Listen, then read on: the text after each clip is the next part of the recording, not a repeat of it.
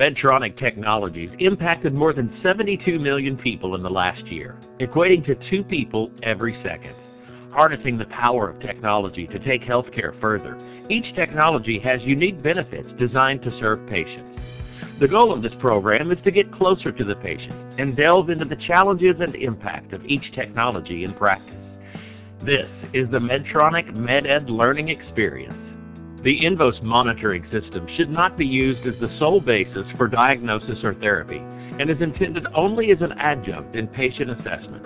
Medtronic's medical education programs are offered to provide attendees education on the FDA-cleared indications and use of our products when applicable. The contents and conclusions of the following program are solely those of the speakers unless otherwise noted. The speakers are responsible for all content and any necessary permissions. The speakers received funding from Covidian LP, a Medtronic company, for this speaking engagement. For this segment of the series, a discussion on the value of NIRS in clinical practice in the NICU. How can the use of NIRS be valuable in managing ventilation in neonates? To help provide insight into this topic is Dr. Scott Duncan, Professor and Chief Division of Neonatal Medicine, Department of Pediatrics at University of Louisville School of Medicine. In this segment, we're going to focus on the value of near-infrared spectroscopy in managing ventilation in the neonate. Near-infrared spectroscopy measures the real-time venous reserve capacity following tissue oxygen extraction in a specific region or tissue under the sensor. There's both a shallow pathway, a shorter distance photodetector, and a deep pathway, a farther distance photodetector. In this illustration, the short pathway is subtracted from the deep pathway so that the tissue of interest is approximately 2.5 centimeters below the probe, avoiding contamination from skin, bone, and dura when monitoring regional saturation of the brain.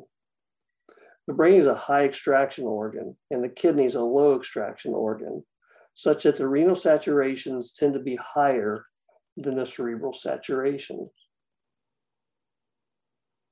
In this graph, we see a premature infant born at 28 weeks gestation who was admitted to the NICU with a diagnosis of respiratory distress syndrome and possible sepsis. Upon admission to the NICU, the infant was placed on mechanical ventilation using a high-frequency oscillatory ventilator and given surfactant.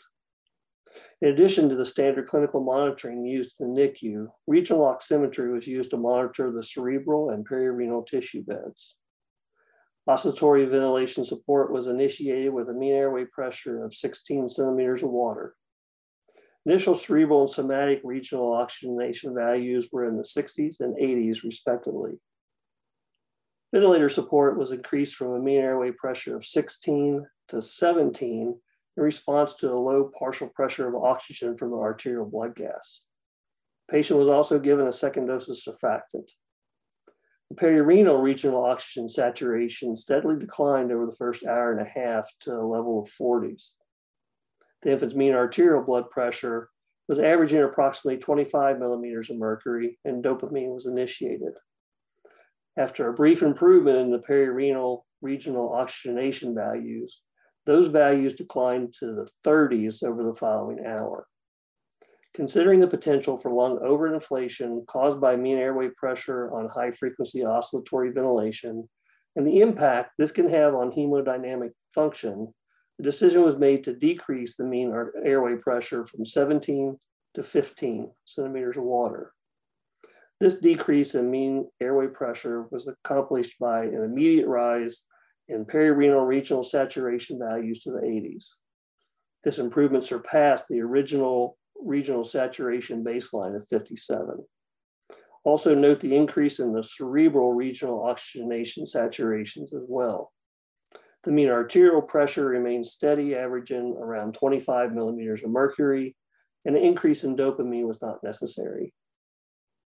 In this instant, regional oxygenation saturation enabled the team to assess and maintain hemodynamic stability of the patient. With the additional information, the team was able to decrease the amount of ventilator support and avoid additional doses of vasopressors while maintaining adequate oxygenation and perfusion of the cerebral and somatic tissue beds.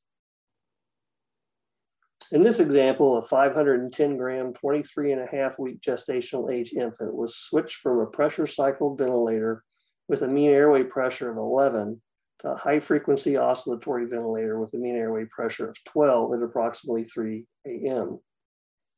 There was no significant change in the heart rate, the blood pressure, or arterial saturations after starting oscillatory ventilation. However, the cerebral regional oximetry values declined dramatically over the next several hours. The mean airway pressure was decreased to 11 at 05:30, to 9 at 06:30, and to 8 at 07:30. Recall that the mean airway pressure on the conventional ventilation and initially on the oscillator were similar.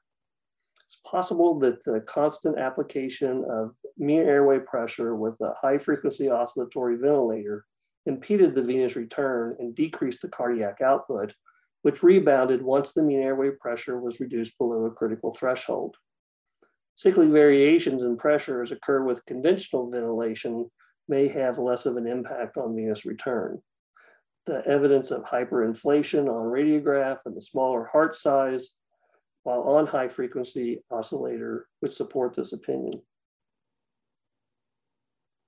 We know that monitoring cerebral near-infrared spectroscopy values may detect changes in cerebral perfusion and subsequently influence ventilation management, as well as the treatment of patent ductus arteriosus, the maintenance of a neutral thermic environment, and metabolically avoiding hyper or hypoglycemia. Early changes in cerebral perfusion is not detected by pulse oximetry, partial pressures of oxygen, or blood pressure, all of which are global measures.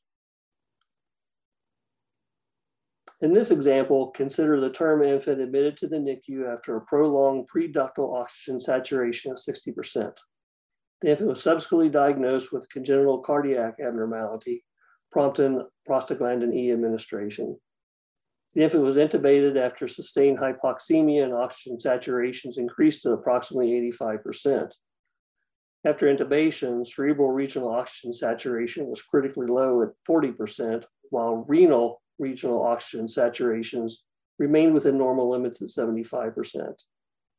Blood gas and pH lab values indicated hypocarbia.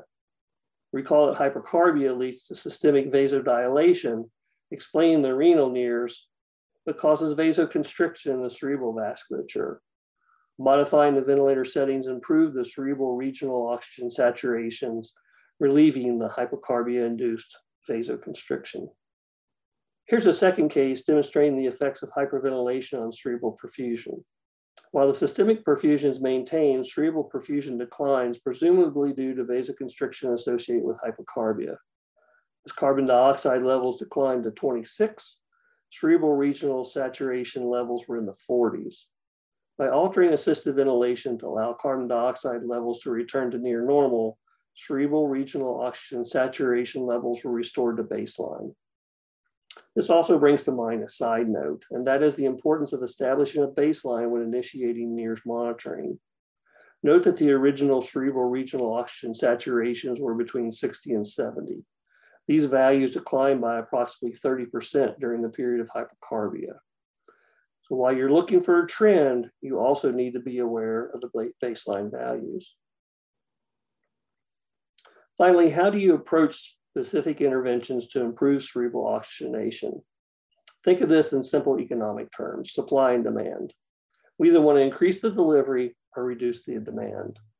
To increase cerebral perfusion pressure, we increase the delivery by increasing blood pressure, systemic vascular resistance, carbon dioxide, or decrease the central venous pressure. Reducing cerebral vascular resistance can occur through increasing the partial pressure of carbon dioxide. Increasing the partial pressure of oxygen includes maneuvers such as increasing FiO2 delivery, transfusion of packed red blood cells to increase carrying capacity, and other interventions such as intubation and assisted ventilation. In treating renal hypoxia, think of increasing cardiac output by optimizing preload, afterload, rate, rhythm, and contractility, maintaining a neutral thermal environment, reducing sympathetic outflow by increasing inotrope infusions or decreasing nitroprusside. Consider renal vasodilators such as milrinone.